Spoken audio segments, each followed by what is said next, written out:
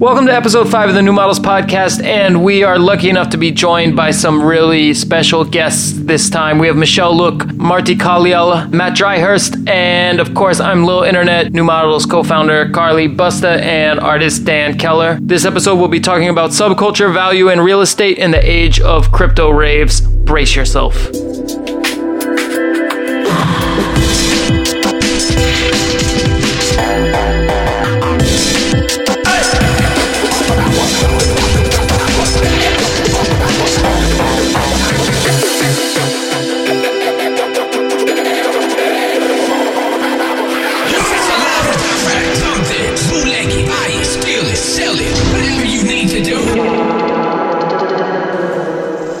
Welcome to the New Models Podcast. We have a very special set of guests today. I think we'll, for once, let everyone introduce themselves first. Hi, I'm Michelle Luke. I am a music and weed journalist based in LA. I'm Martti Kallela. I'm the other member of the music group Amnesia Scanner, and I'm the co-founder, together with Emily Siegel, of the think tank and consultancy Nemesis. Matt Dryhurst, and I don't have that. I work on a ton of stuff here in Berlin. I think the core idea that kind of started this off, especially, but also, I mean, Michelle is kind of the node that got this all into action, but it was crypto raves. Yeah, basically, I just got here and started talking to both of Marty and Matt about crypto raves because they were quoted in a Wired article about it. But basically, it's a troll. That's what I realized. Can we get some backstory? Well, I would credit Matt Liston as the first person I heard use the term. It might have been Matt, the other Matt, sitting. This is debatable. Sitting next to me might be the. It was definitely a Matt. Could we just get a working definition of how a crypto rave operates and what it is, and for maybe someone who hasn't read it, you get a lot of ideas. But Here's where the troll comes in. I've never been to one. Who's been to one? I have. I mean, there's been one example, for example, that happened here in Berlin where there's two art groups, Medium Group of Bitnik, which is an art couple from Switzerland, and OMSK Social Club, who I've never met, but I believe she's a woman from England who lives here in Berlin too, put together a crypto rave that was also somehow a LARP. And so the idea was that you would mine your tickets. So you do some work on your computer to get access to the location. And then the number of hours that you mined was congruent with the amount of benefits that you got, right? So if you mined for rave benefits? Yeah, exactly. God. I left convinced of the idea of airdropping people alternative identities for nightlife had legs to it. That aspect I could see having legs, and that I wouldn't have known that necessarily from. How does that have legs? Yeah, what's an alternative identity? Yeah, can you Sure, flesh well- it out? And what the event was like? Can you also give us a picture of that? Yeah, well, it was weird for me because I was given the identity of a crypto evangelist, and I was like, this is kind of Too real? Difficult Well, I think it was really tailored. I think the idea of having for example, scripts or scripted occasions in which people can go and enact something, with there being a protocol that disseminates, activities that people can do. The fact that you could do that in a space through this tech is Isn't this interesting. just Dungeons and Dragons? Yeah, I also think mixed reality LARPs have definitely existed since a long or time. drag. I mean, or drag. right? Exactly. Or drag. I mean. But this idea as a form of rave security, I think is really interesting. The idea that you don't have to be yourself, nobody knows who you are, you're sort of undercover. Yeah. LARPing is a defense mechanism. Is cool. Yeah, to a degree. And I think this there's the possibility to have curate a list of trusted participants in of a scene. I think this is Why is a blockchain necessary in any of this? Yeah, even closely. Well, I was invited to this talk or panel about this specific topic in Dubai earlier this year with Hans August and Ben Vickers again. I hope you don't get the drug dealer LARP at the crypto rave. But I just like, I don't know, like when I was just being like close to environments where like there are like actual like groups that might be like persecuted for like a number of reasons. Just doing that for like a rave scene, like in like Western European context, just felt like extremely like trivial, and that's like that definitely to me doesn't appear as like the most interesting or like important use case. To me, it seems more like, though, as opposed to this just like putting, calling a phone number and getting a flyer that has a secret address on it, like 90s rave hotlines, like just putting that on the blockchain. Seems like it's trying to, I guess maybe people are experimenting with it, emerging as its own sort of format and subcultural type of event, as opposed to just taking like illegal raves and securing them on the blockchain in some way. Yeah, I'll say, I mean, the thing is, to your point of do you need a blockchain, like, for most shit, period? That's, I concede that in a sense. I mean, the thing is, the reality is that, like, Wired and a lot of these cultural publications need blockchain in there to take any of these ideas seriously, right? There's plenty of really cool competing ideas out there, but I take your point. The second point to, like, what Marty was saying, I mean, I've been doing a lot of work on this, actually, is, like, fundamentally, you know, when it comes to subcultures, I've kind of come to the conclusion recently that, like, the subcultures that endure, at least in the musical context, are the ones that own space, right? So, like, a classic example being, this was like a couple of years ago, but you know the Kopi here, like the old squat? It's near Etonal, it's near Trésor, right? And I was at the Kopi, and, like, there was, you know, a bunch of kids there pretending they lived in, like, 1987 and, like, looking like they played in Napalm Death. And then Etonal was happening at the same time, and we walked over the street, and there's all these kids pretending they live in, like, 1994, going to Trésor, you know. And you're like, it's basically the landowners that get to continually subject the youth to what they think the subculture should be. That's you know what I mean? Yeah. And you're in this scenario now where, like, they're like youth subcultures basically have the luxury of near infinite space, which is online space, right? But very few have the ability to take purchase and kind of seed themselves into something tangible or kind of sustainable. And so thinking about, like, autonomous clubs and all this, that, and another is a really, really useful kind of fictional device to basically be like, no, actually some, like, tokenized assets, for example, this new wave of basically seeing non-institutionally accredited investors being able to invest in stuff that has some semblance of material value. That's fucking interesting when you start talking about clubs or ownerships or subcultures manifesting themselves into real space, right? You know why the term crypto rave, like, stuck? Is like, it sounds cool. Yep. Like crypto and rave, they're both like cool words. It reminds me of, like, in the mid-noughts, like all these like project spaces, they're called like Magic Crystal or Forest Land or whatever. Yeah. But yeah. Well, I also just think that rave culture in general is looking for, like, new ways of hiding, because we've sort of been under attack through a number of different ways. Like, I think in the US, like, the Ghost Ship fire actually caused a lot of spaces to get targeted by, like, far-right groups, as well as police. And I've been seeing, like, really interesting, like, new strategies that people are coming up with to move off social media, to move off sort of, you know, centralized spaces, and go underground again. I mean, just like a really simple model is if people kind of buy into, invest and start in a tokenized sort of ownership of a party or space, and then at some point they could, and, you know, the more people buy in, the more valuable the tokens are. Maybe there's a limit, and then someone could sell their token later. Someone else could buy it. A token is the ability to go and bring someone, for instance. That actually exists in accredited investor circles. So you guys know what an REIT is? Okay. Real Estate Investment Trust. Yeah, for example, there's a company here in Berlin called BrickBlock that's looking on, you know, taking REITs on the blockchain, obviously not having to deal with accredited investors. So there's another side to this too, which is basically like modernizing subcultures to understand what's coming. I actually did want to speak to Michelle's point. I don't know if that's worthwhile, but I feel you about the Ghost Ship fire. I mean, and actually the Facebook, the like, how the fuck do we get off Facebook event was done immediately in the aftermath of that because of looking at that case study of being like, you know, Ghost Ship for me was kind of a fundamental reason why these kind of things should not happen on Facebook. You know, we had reports coming back of, you know, parents who quite understandably were sticking their phone numbers on the Facebook event page, having their phone numbers circulating through 4chan with people calling them to be like, hey, we found your daughter. I also think blockchain has a really interesting way to maybe build community. Like, I love the idea of, let's say if you go to a rave like 10 10 or 20 times that you then own the rave.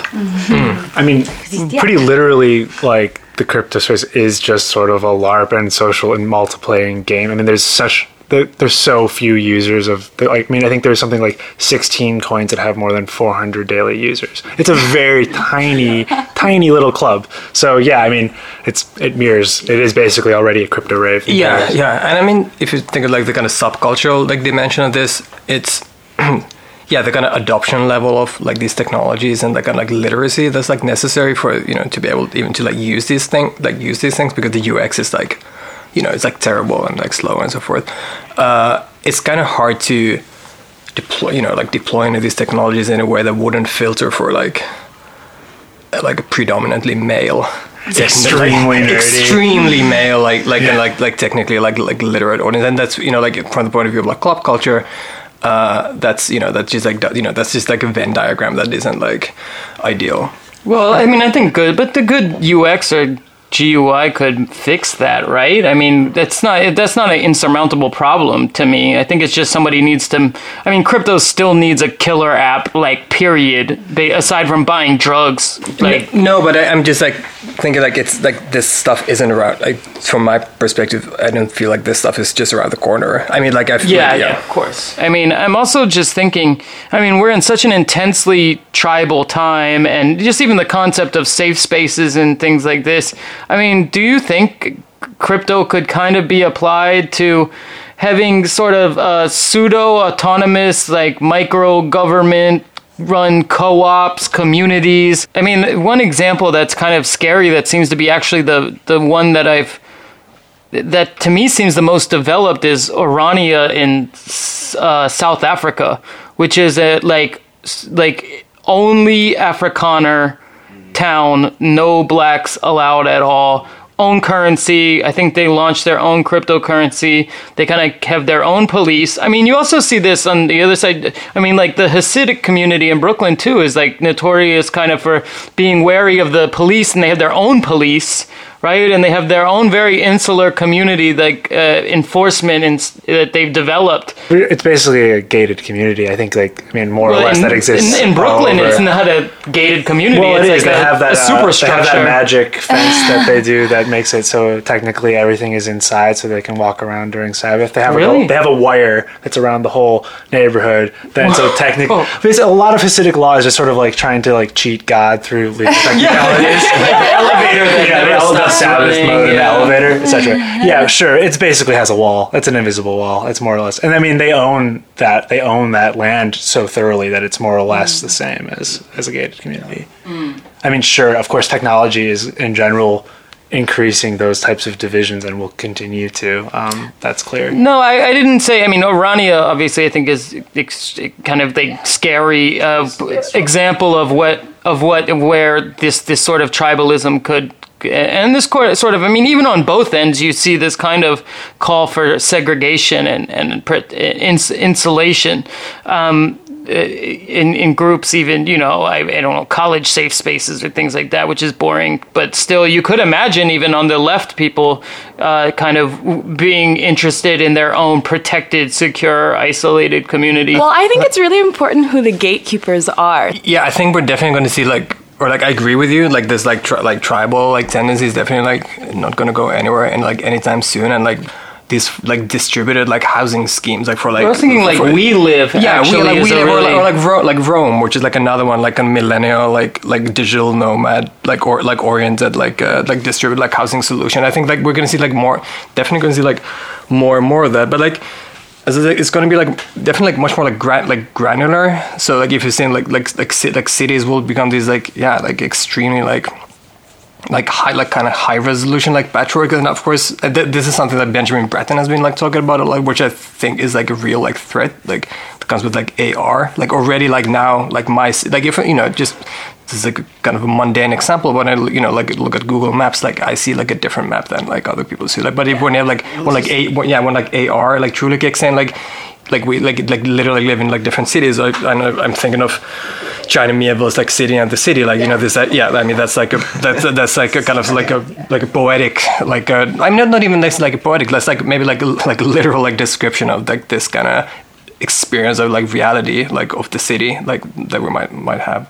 I mean, if I'm gonna just some speculation here. I mean, but I look at like Neon Wood in Berlin, which is like fully furnished apartment shared community, like with a common party room and like furnished apartments, and they have Tan House for same company for digital nomads and freelancers, fully furnished apartments, all these kind of community sort of structures. Copies. Right, but I mean, you could imagine it also being, even an individual apartment building kind of being a micro community in some way. It could be even based around metal, right? Haven't you read High Rise by J.G. Ballard? No, but I mean, there's also Snow Crash, I think, had a big patchwork. Diamond Age is like, I think like Diamond is like more. Well, Kowloon Walled City was an anarchic one, but I mean, I just think, right, like, imagine if, right, an apartment building was like basically an intentional community, and it was based maybe around the crypto governance,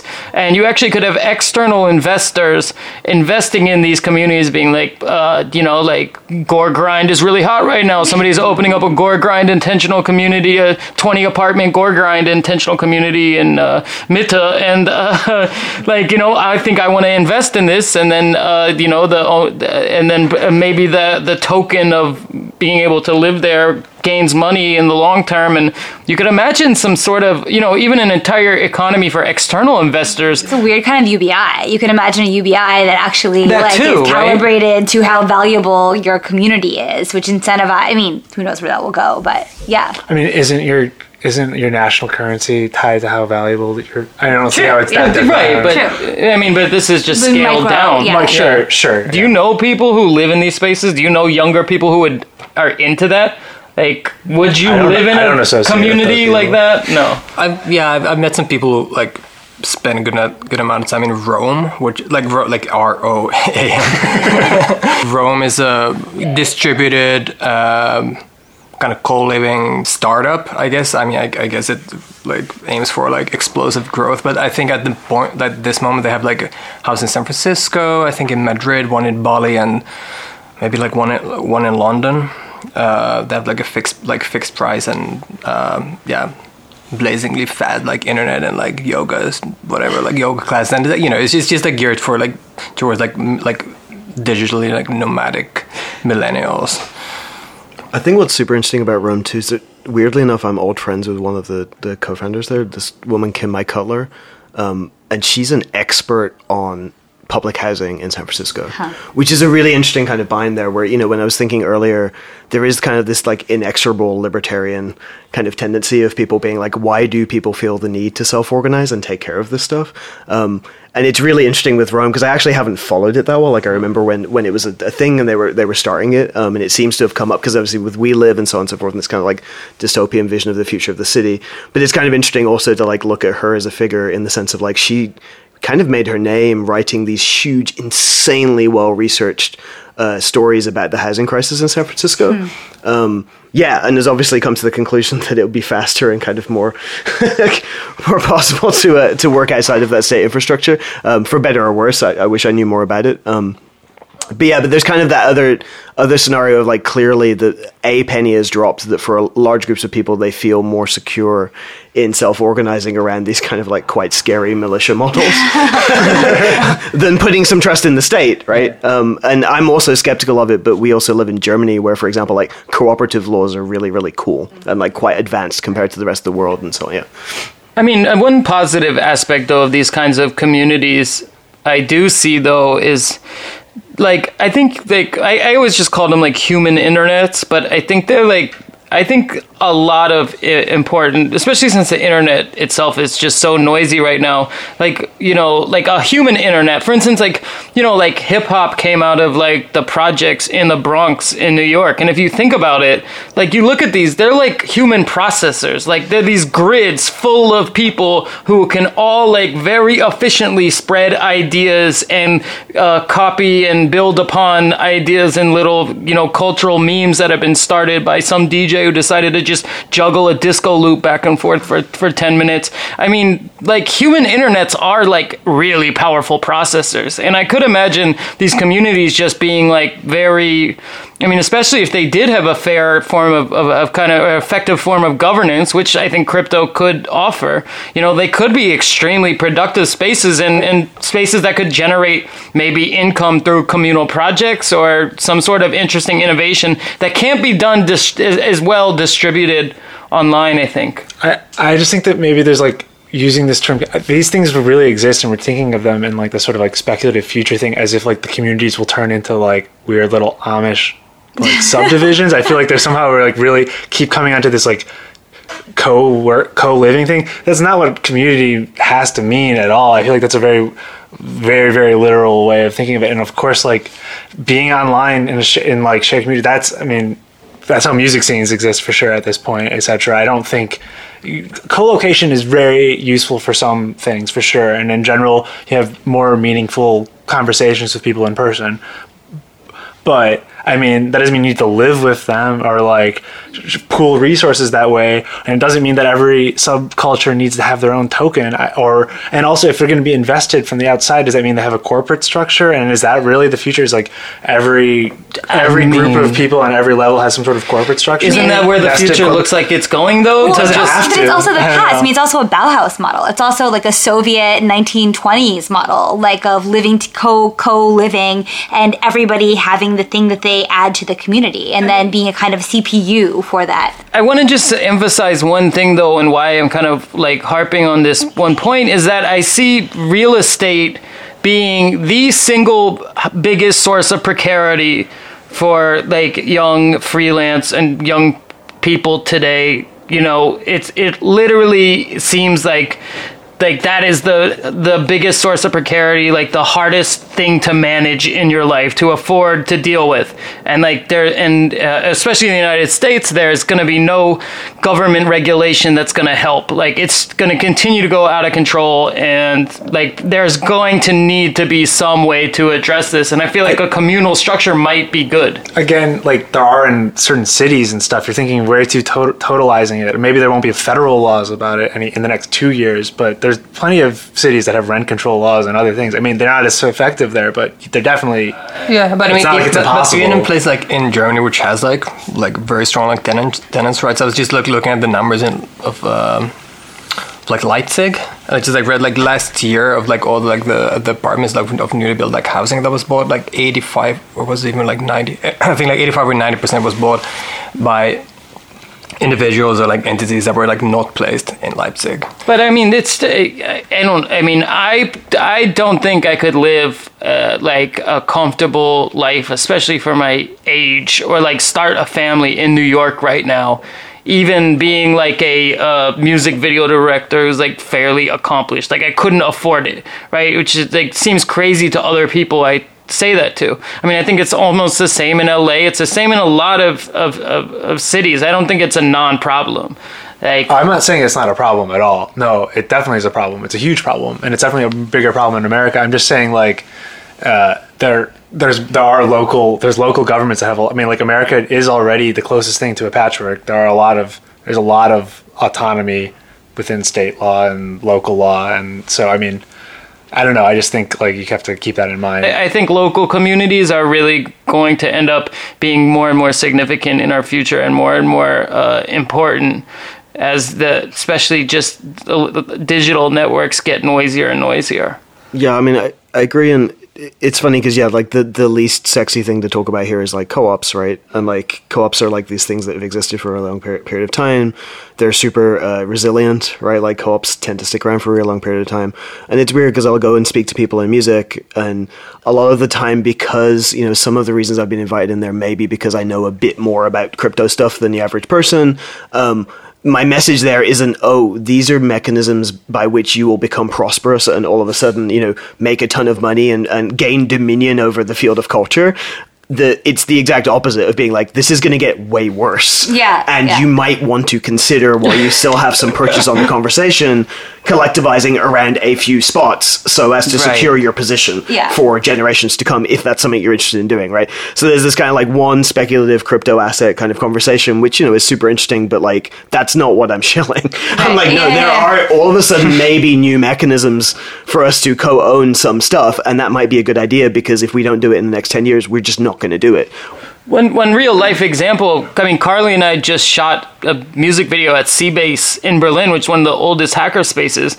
They own their building. Yeah. Like literally the building in like insane riverfront real estate. They own their space within the building, yes. What did I say but- about resilient subcultures? They always own the building, trust That's me. true. Yeah. That's true. And hackerspaces have been ahead of everybody on this, but it's a Yeah. fucking rule. It's a Yeah. Right. rule. Yeah. And people don't know that rule. It's like, it's fucking simple. Yeah. Own the space and you have a voice. That's, Yeah. It's period. Like, No, they own the building, Carly. They do? Yes, Okay. they own the building. They're like, oh, we have tenants. Yeah, and it's like it's literally on the spree next to Vice Berlin's office.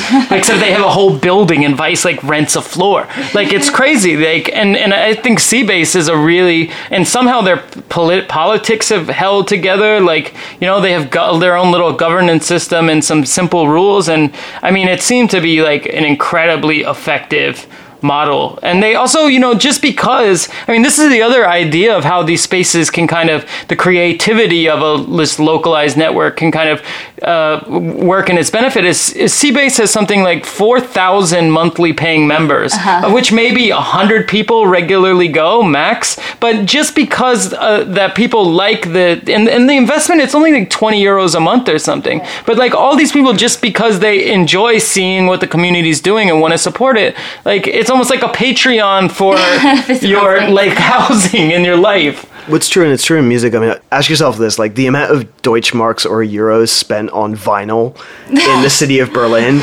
If that amount of capital had been invested in real estate, would the dance music community own all of Kreuzberg? It's an interesting thought experiment. You're just like, it's just funny because it's like the classic story there is, you go into these rooms with all this kind of like material that once had value and is severely devaluing, and people will be like, yeah, this is my record collection, this is my retirement. And I'm like, nope, your retirement would have been owning that building that you're in, which you actually maybe had a chance to do, right? So there's also a sense of responsibility there of cutting the shit and being like, if you're a cultural actor, like communicating what real value is to people and not chilling things that have no value, which is like, pieces of plastic that, Absolutely. that play music unnecessarily. Is vinyl a resilient material for building structures? You can make cool bowls. I've seen a lot of like vases and fruit bowls. You're looking for a scholarship to RISD. Exactly. I mean, my impression is like the people who were around in the late 90s, early 2000s in Berlin, in techno, they actually do own a lot of real estate. No, for sure. Oh yeah. Particularly the ones who are like the what's the word? The inheritors of barren money. Or We know who we're talking about. Something I want to ask Michelle about those. I mean, when I lived in New York, it was, actually like really exciting time. There was all these kind of like pseudo legal or flat out illegal spaces having parties, and it just seemed like this, Gothic, Exopussy. right, and also, I mean, 285 Kent and I mean, Glasslands, I think was illegal and then became legal, and also all these, I mean, even there were like candy raves in Queens that were fucking sane. I saw 12-year-olds doing whippets, like it was at 3 a.m, it was scary. Anyways, candy raves like from the 90s existed in Queens until like 2015 probably, but I think that's kind of been shut down in New York recently. And you also moved to LA. I think a lot of people are fleeing New York in general because real estate's out of control, and like basically kids are living in East New York. But I'm wondering if LA has actually any sort of communities popping up or community spaces or underground warehouse parties or what's going on in that city, since it does have more space and more buildings. I mean, I think it's completely cyclical. I think what happened in New York around 2016 is that, as you said, like a lot of these DIY spaces just got razed and all of them got shut down. It was completely dead.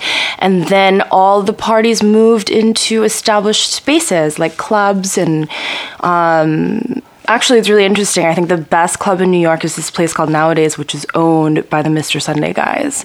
But yeah, everything became really establishment, which is like, good and bad. LA, I think, is really interesting. As you said, there are so many incredible warehouses and loft spaces. But it's also a lot more decentralized, I think, as a city. Right. And I think that there hasn't really been much of it's still very nascent to me. It's still very like exciting because it's on the come up, but I don't think people are thinking about this stuff as much as like. I mean, I remember Freak City in a weird way seemed to me be like some fashion like community space. Like, I mean, I don't know if they rented that building or owned it, but there was like they kind of had their own very specific subculture and parties and scenes going on there. I don't know if it still exists or not, but I mean, I was just kind of asking about like any real organization. It seemed like around a building, around a space, something akin to a hacker space or a regular party space that's maybe community owned, because it seems like the right place for that. And if anyone knows if it's going on in Detroit, because I think that's the ultimate city, like urban experiment right now in the United States, but I haven't been yet. It's like it's already over. I mean, as far as the buying opportunity, it's like actually damn. It's even when I was looking I was looking in the winter to try to get some places, and yeah, I felt like I was getting ripped. I was like, it wasn't like the $5,000. What happened to the Trezor? Was the Trezor guy's name who wanted to like start the Berghain in the Packard plant, or was it in some other plant? Yeah, no, I don't think that's happening. I'm not sure, but I mean, it is. The real estate market is crazy. There's multiple places that are over $1 million, which is the first time ever. In Detroit. Russia. Yeah, maybe Ukraine. Ukraine. Ukraine is I mean, I think that the owners of Berghain and Trezor should just buy that failed airport. Well, they already used the other old airport for like Lollapalooza. I don't know if this is true or not, but I saw something that apparently they're storing all of the VW diesel cars that had the recall in the parking lot at the airport. Which is some poetic German failure. Yeah, I snapped this kind of amazing photo. Like, it was like last year, where like the whole of the Air Berlin fleet, like after it went bankrupt, was like parked in front of the closed airport. So like it was just like all of like, you know, this like Berlin aviation fails and just this like one perfect shot. Yeah, I mean, I think what's really interesting about New York right now is that after they repealed the cabaret law, there's a sense that like the government is recognizing and supporting nightlife as a sort of industry, which reminds me of the 90s, right? When like New York was like sort of a clubbing capital and had all of these established legal venues with like, you know, the city support, and then that obviously turned. So yeah, I do think that New York is returning to a really interesting golden era of nightlife, and it'd be interesting. Now? Yes. Oh. Wait, how does that fit the narrative that you were just saying? I thought... Because now there are a lot of established clubs. It's all happening within legal spaces.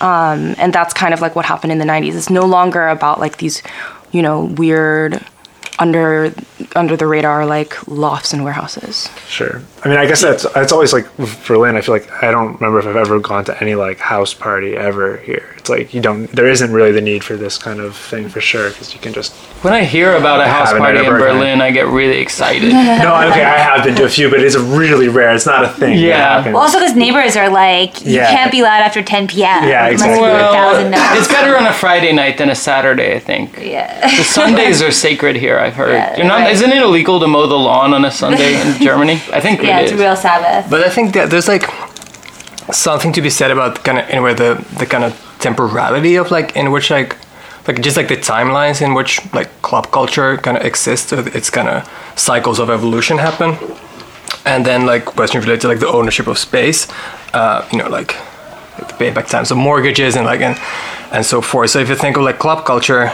you know, like all the kind of like legendary spaces like the Warehouse in Chicago, which gave the name to House, that was like literally like a warehouse. Or the Paradise Garage was like a garage, or the Loft in New York, that was like a loft. And you know, there's like multiple of these examples. They were all, you know, these kind of empty ruins of like, you know, like late industrial like cities that before, you know, this kind of pre-gentrified neighborhoods. And like because like club culture is like to a large degree generational, like often you just like don't have like, you know, just like you just like don't have enough time to like establish, you know, the kind of like modes of organization that might be like necessary to like gain ownership over like space. And I guess like there is kind of like an aesthetic disposition that's come out of this. Like there is this kind of like fetishization with like the found object, like the found space, and kind of like so like rawness and like the kind of fleeting nature of these like spaces that we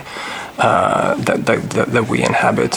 You know, I think local spaces and local communities are what really kind of develop the most exciting and enduring subcultures. And also, of course, you look at Baltimore Club and Philly Club and Jersey Club and all of these like really local, even named after where they started, kind of subcultures. But you don't see that as much. And I kind of feel like with more emphasis on space or community-owned space, you could see this again. So I think it's only like now with kind of like, I guess like both like techno and house kind of like becoming these more like enduring kind of cultural forms. Like, you know, if you think of like the British club tradition, like I know like the so-called hardcore continuum, it is like it's kind of like it's one of like it's like driving forces like speed and like hype and the kind of constant like mutation, like it's always about like youth and like, you know, producers like super young and like everything changes very fast. Whereas like now with like house and techno, you know, if you look at, I don't know, clubs like Berghain, I don't know, this is just anecdotal, but my guess is like the average age of like DJs is now like for like over 40, and like there is this thing, it's kind of like turned more from like an art form into like a craft, you know, like where you like achieve this kind of like masterhood, like when you're like in your like, you know, when you're like middle aged and like in your like 50s or even like 60s. So in a way, I feel like it's only like now that like club, you know, there's like a form of club culture or like electronic dance music culture that kind of exists in this like long, like it's kind of temporality somehow like matches these like questions related to real estate. Yeah, and I mean, to add to that somewhat, it's also like, I think, kind of interesting to think about this, like, why subcultures? Why is that the optimal destination? Right? Because, I mean, I think about this a lot, like in music, there's this politic of independence, and same, just trying to be like an asshole, basically, but being invited to these things. My point was being like, well, if you think about it, actually, like, independent music, the logic of independent music won. Actually, most of the economy is oriented around the logic of independent music. It was just a few romantics that were duped into the idea that this was somehow a collectivist mission are the ones that were really disappointed about it, right? Like, your Etsy store, your Instagram account, your ability to publish on Bandcamp, like, your Uber position of the precarious worker. Everybody is independent. This idea of the independent individual that goes and markets their wares and sells themselves and sells their specialness on social media. That's just the way the economy works, right? And a lot of that comes from this subcultural heritage, right? So in a weird way, like, counterintuitively, you know, to see there being some kind of radical new vision of a youth culture or an emergent culture would not necessarily be playing into that same logic. It's kind of a weird tyrannical burden that has been inherited to be like, well, how do I distinguish myself as super special and you know and dynamic in all of the ways that the economy basically has just become anyway, right? And so, and you see these tensions in music too, where, you know, I talk to, like, for example, a lot of like festivals or labels who develop their reputation through having a great history of, you know, looking at local subcultures that were bubbling up and then giving them a platform and representing them. And I'm like, well, what do you do now that Smirnoff has no problem having a queer forward blah blah blah? Like, what do you do now? Because kind of like from one particular perspective, you have done your job. You have, you know, represented this to the extent whereby it is the way that people sell shoes now. So what is your function in the world, right? And like, and my argument for that is to be like, well, honestly, the only place you can go is to not look at like the independence narrative, but instead look at I'm looking for a better term, but like a codependent or a cooperative narrative, where you're like, the one thing that Nike can't beat you at is giving ownership to everybody, you know? And so that to me feels like an actual radical move in opposition to the status quo, because the status quo is a subcultural logic, right? Like, your parents are cooler than you know what I mean? Like, you know what I'm saying? And like playing into that idea of like defining yourself by like the record you're listening to and the thing that you put on your head, like, feels in some way like a quite conservative capitalist logic. Yeah, I mean, it's just the way everything works, right. Like that one, right? And either you're happy with that, so in which case you accept the logical consequences of that, which is you will have more monopolistic spheres, you will have, you know, money and culture and ideas trickling up to the Kanye Wests of the world, who are like the paragons of that mentality of being like, I am literally the independent, brilliant person, every idea belongs to me, right? So you're either cool with that, or you try and look at new models, right? But inherent to those new models is maybe just kind of like liberating ourselves and jettisoning this idea of kind of like street level subculture. Because I mean, I mean, it's an odd thing because like it's kind of like the conversation about contemporary art. Like, at what point do you just cut this off and say this was a moment in time? Yes, technically, if you have an idea against the status quo, you are kind of making a subculture. But can we just drop that? Just drop that idea, right? Because it's a boring idea at this point, right? But it holds it holds so much potential. And to go back all the way back to the crypto rave thing, you notice that it's like, I'll occasionally go and speak, which is a terrible idea at like crypto conferences or whatever. And I'm like, and here's all this cool shit. You could be like, don't support bad music, support good music. And then I bring up crypto rave and they're like, whoa, cool. And essentially they don't know anything about it, but they hear that term and they're like, yeah, raves are cool, because subculture is cool. And you're like, well, actually, how much of this do we need to jettison to actually formulate a new proposition? And how much is it deleterious to us to like keep pushing on like an objective that maybe isn't actually that great? Like, like I don't know. I mean, that's. I'm trying to play devil's advocate with myself, quite honestly, because I've dedicated my life to the opposite logic of this. But more recently, I'm like, wait, am I just a sucker? Like, right, anyway, I want to and keep hopefully, people will actually manage to get paid, because I think indie artists, especially, are facing two huge sort of threats in the future, which is, algorithmic oppression, basically, and the rise of the streaming economy. Those two things, I think, are really going to fuck a lot of people over. Especially, I think, the algorithm thing for, women and people of color and like non-binary people, because I was reading an article today actually by Liz Pelly about how Spotify's like algorithmic playlists like regenerates very male white dominated artists like over and over in this echo chamber.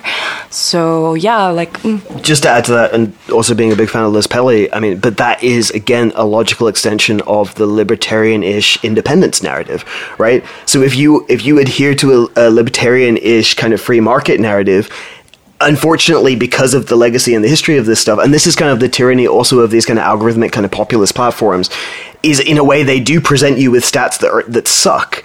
Because they're like, yeah, by the way, if all of culture was a populist exercise, the people who would win are not likely people you care about, or not likely people you'd want to support. You know what I'm saying? So this, again, like, to go back to right to the beginning, where we're talking about protecting spaces and like fortifying different communities and thinking about not about subculture but about culture, which is under threat, right? You need to think out, because the ultimate kind of like subculture narrative is being like, yeah, everyone is for themselves, you're each out shilling your wares, and ultimately you will have like a tragedy of the commons at the end of that. We've seen how that turns out, right? I mean, I had dinner with Mike Q last night. I think the ballroom and Vogue community is a really good example of like really building a local kind of scene and structure, like with a particular event and a particular form of music and a particular culture that's local and that generates its own income and supports the community. And I think, especially if you're an independent artist that really is just working in a totally distributed digital space trying to sell your music or art, like, I don't think it's going to work that well. In the streaming economy, I don't think it's going to support you in any sort of meaningful way. And I think it almost is like, lo-fi beats to do homework to, like, doesn't have any local event to support its existence. And I think, I do think, really maybe the answer could be to look away from digital platforms for your economy. On the other hand, I was just hanging out with Chris Glazik, who now works at a hedge fund, and they are very excited about streaming. And they're saying, like, it's only at the inflection point of some massive thing where there will be, like 3 billion subscribers to these kinds of platforms. Yeah, and 3 billion artists too. Well, yeah, I'm not saying that it's good for the artists. I'm just saying that it's steaming ahead is all I'm saying. And there is lots of money to be made, but it's, of course, you need to have ownership or some type of thing. And of course, hedge funds are where it's at. So. Well, and that's the sad thing. I mean, like, I was in like a think tank the other day at the Humboldt Institute here with like Google and a bunch of like IP lawyers and stuff like this talking specifically about streaming. And like the really sad thing about that is, like, streaming might well work out, but then I re-inject the argument of culture, right? Because, like, it is not my belief that, like, it's weird. It used to be the conservative position to give out vouchers for culture. This was kind of a platform in the UK being like, let the public decide. Fuck you, Damien Hirst. The public will find... And now, weirdly enough, it feels to be like the conservative position to do like the exact opposite. Like I feel conservative in that room being like, no, I kind of like there being experts taking care of culture. Like I really like that idea. That's how culture works, right? So to speak to that point, it's like streaming might well turn into like an incredibly profitable industry, but nothing you care about will see any of that money. I can guarantee you that, right? Alec Monopoly. So yeah. Michelle's like gatekeepers. It's like a question of who are the gatekeepers. 100%. And then there's like, to speak to Julian's point, I mean, I love this idea of like a bulwark, of like literally, I mean, the bulwark just kind of works generally, but that's the proposition the thing I'm working on at the moment is just like, that's the proposition I'd like to put forward is being like, rather than trading in like immaterial files that honestly most people don't pay for anyway, could you not invest money in the maintenance of a structure, and then in return for that get material sent to you and have privileges of access to that structure, right? Because I can see like a tenable future for a ballroom, which is quite a micro marginal thing, being like a literal space. I mean, that's one that would be absolutely dependent on a physical space, right? Because it's a physical medium, right? And be like, I could absolutely see myself putting $10 a month into something that I might only visit once a year or once every couple of years. But what's nice about that is it invites the participant in culture to say, well, no, I support this. And, and it also fundamentally acknowledges that the way to support a culture is to invest in something resilient and not just simply see like this kind of atomized exchange of individual artists as being resilient to the culture. We've seen that pan out and it doesn't work. New Models is a totally DIY and self-produced project, but we are open to sponsorship and advertising opportunities. We also have a store at newmodels.io. We're just getting started, but we have some t-shirts and some exciting collaborations with artists coming up. Visit newmodels.io or email us at desk@newmodels.io for more.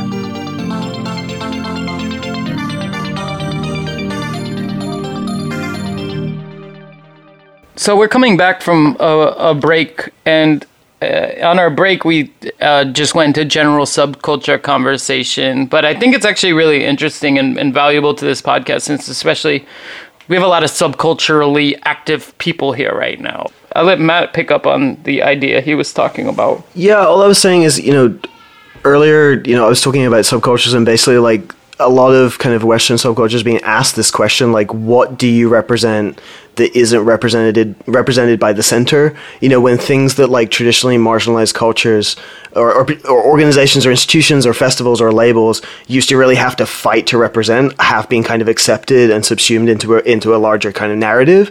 You've seen like a trend of people having to look further and further outside of a Western context in order to kind of like find a more vivid example of the kind of the traditional subcultural narrative that we're familiar with, which is this idea, of like a group of marginalized people finding a space, like, right, because there's spaces available in places where like advanced Western capitalism hasn't quite hit.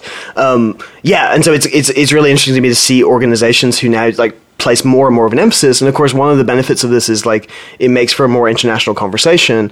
But on the other hand, one of the things it reminds you of is that, in a sense, you're seeing a lot of other cultures kind of going through a similar moment that may have happened in like the 70s or 80s in New York that we've kind of seen pan out, right, happening elsewhere. And so in order to continue that prophecy and that kind of like that mythology, companies and institutions are going really far apart to pretend as if this is happening everywhere, right? Yeah, I think there's also this like an upward like movement, like it's interesting to look how like the mainstream or like for example the luxury industries are like kind of appropriating that kind of like this kind of subcultural like logic, like maybe like Balenciaga, Gosha, like and so forth.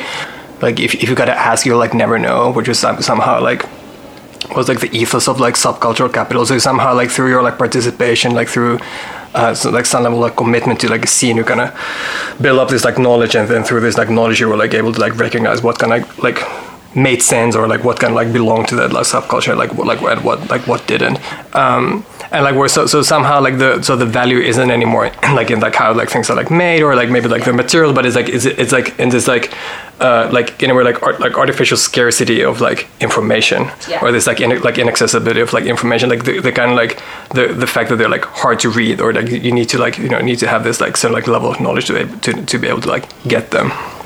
Yeah, and I mean, correct me if I'm wrong, because there's people in the room who know more about this, but isn't it like a fundamental part of the business model of a lot of like streetwear couture brands to, speaking of the mythology of subcultures, sell an idea of a city like New York or Berlin to largely Asian streetwear collectors, right? Like wealthy Asian kids, like Hood by Air, for example. I remember speaking to someone somewhere in the vicinity of that being like, yeah, the model is like, we stick something on Kanye and then we just get like these orders coming from across the world, or like Vetements or whatever. It's just, it's understood as being like mythologizing across large distances is a really fundamental part of the model, which is funny to think then that this kind of specter of the mythology of subculture exists more outside of a Western context than it does actually in the West, because of course those are all purely fabricated scenarios, right? Sure. And I think, well, I mean, there's, there is like an interesting kind of geographical distribution in that, so in the sense that there's like R&D, like the quote unquote like R&D, like street level R&D, mostly happens in like centers, like Western centers, and then like, but the consumption happens largely like outside of them, like specifically in East Asia. And like, of course, there is this like level of like translation where information is lost, and it is kind of like a lossy process.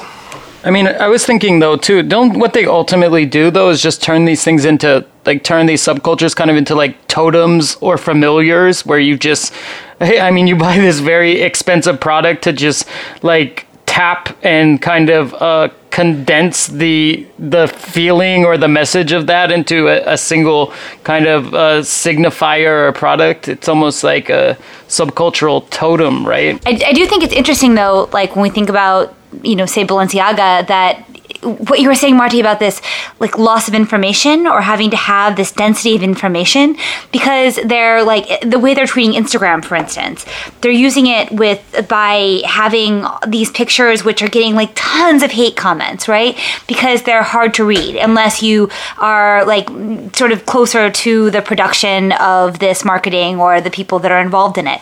And it's like when we were in Russia, noticing how luxury functions.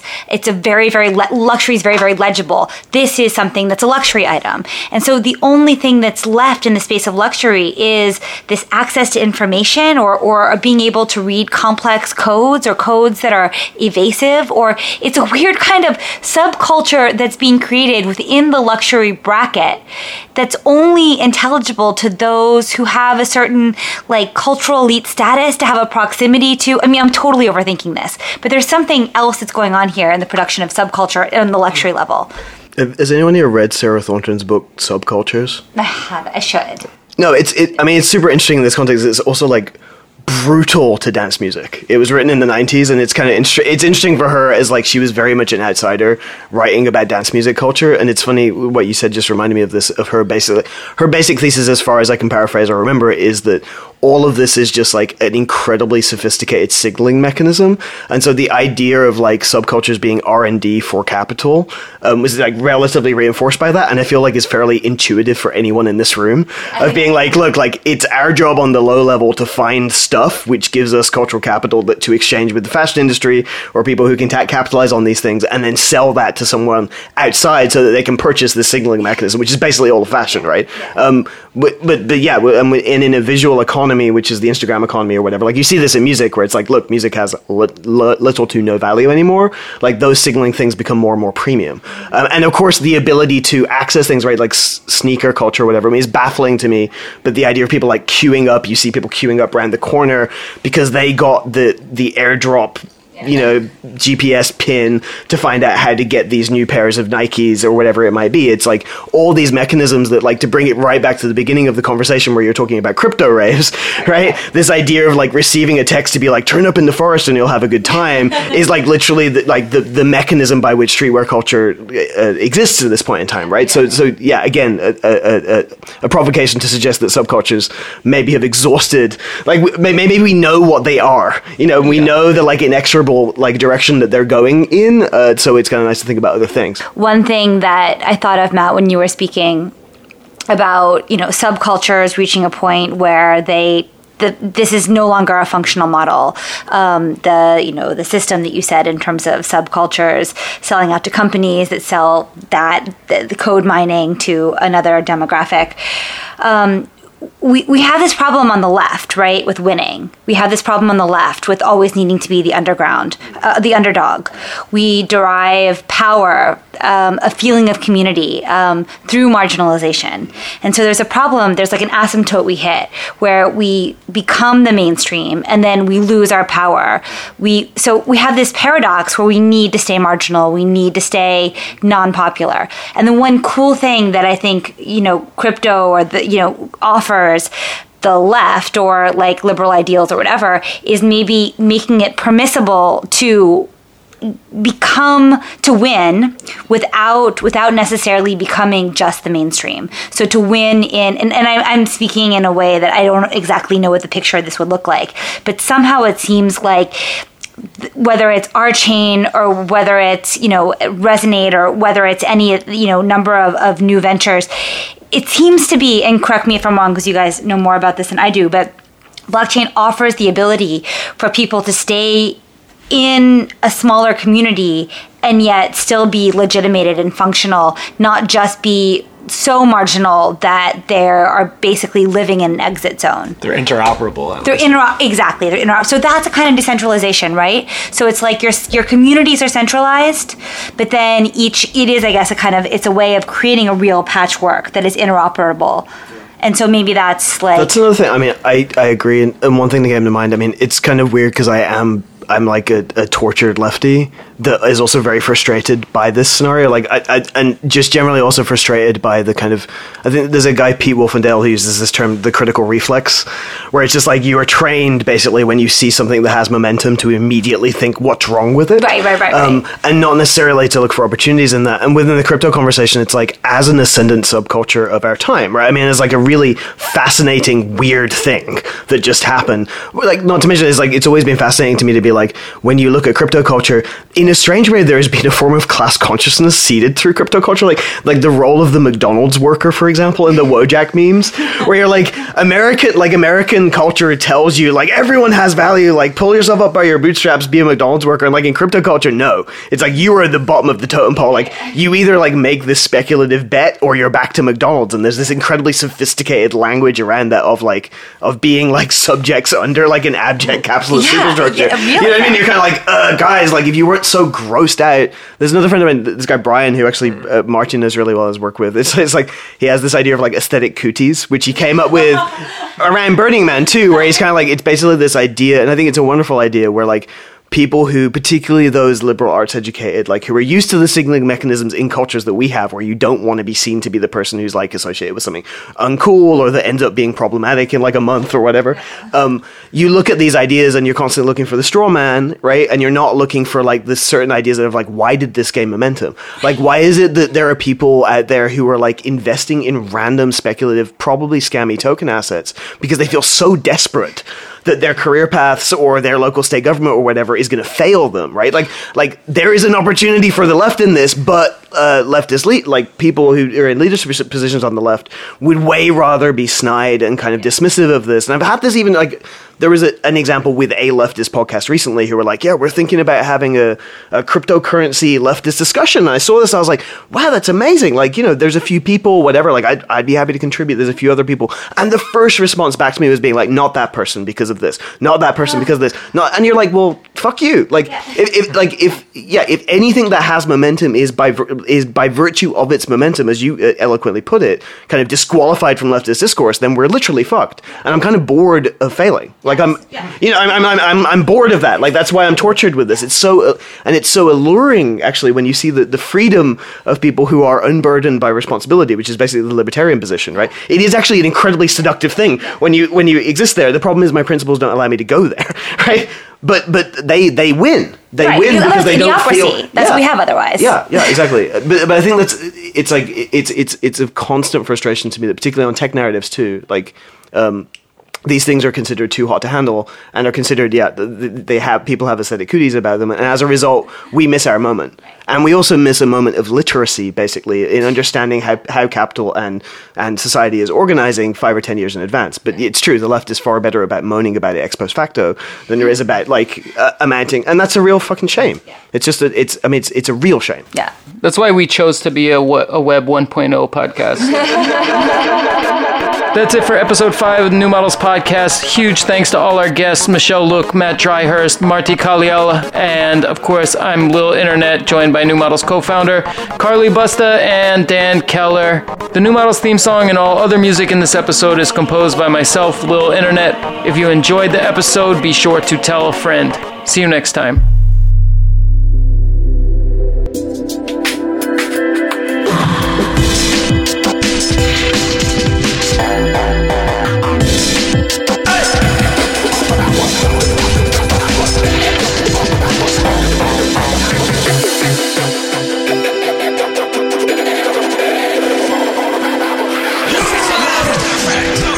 Bootleg it, buy it, steal it, sell it, whatever you need to do.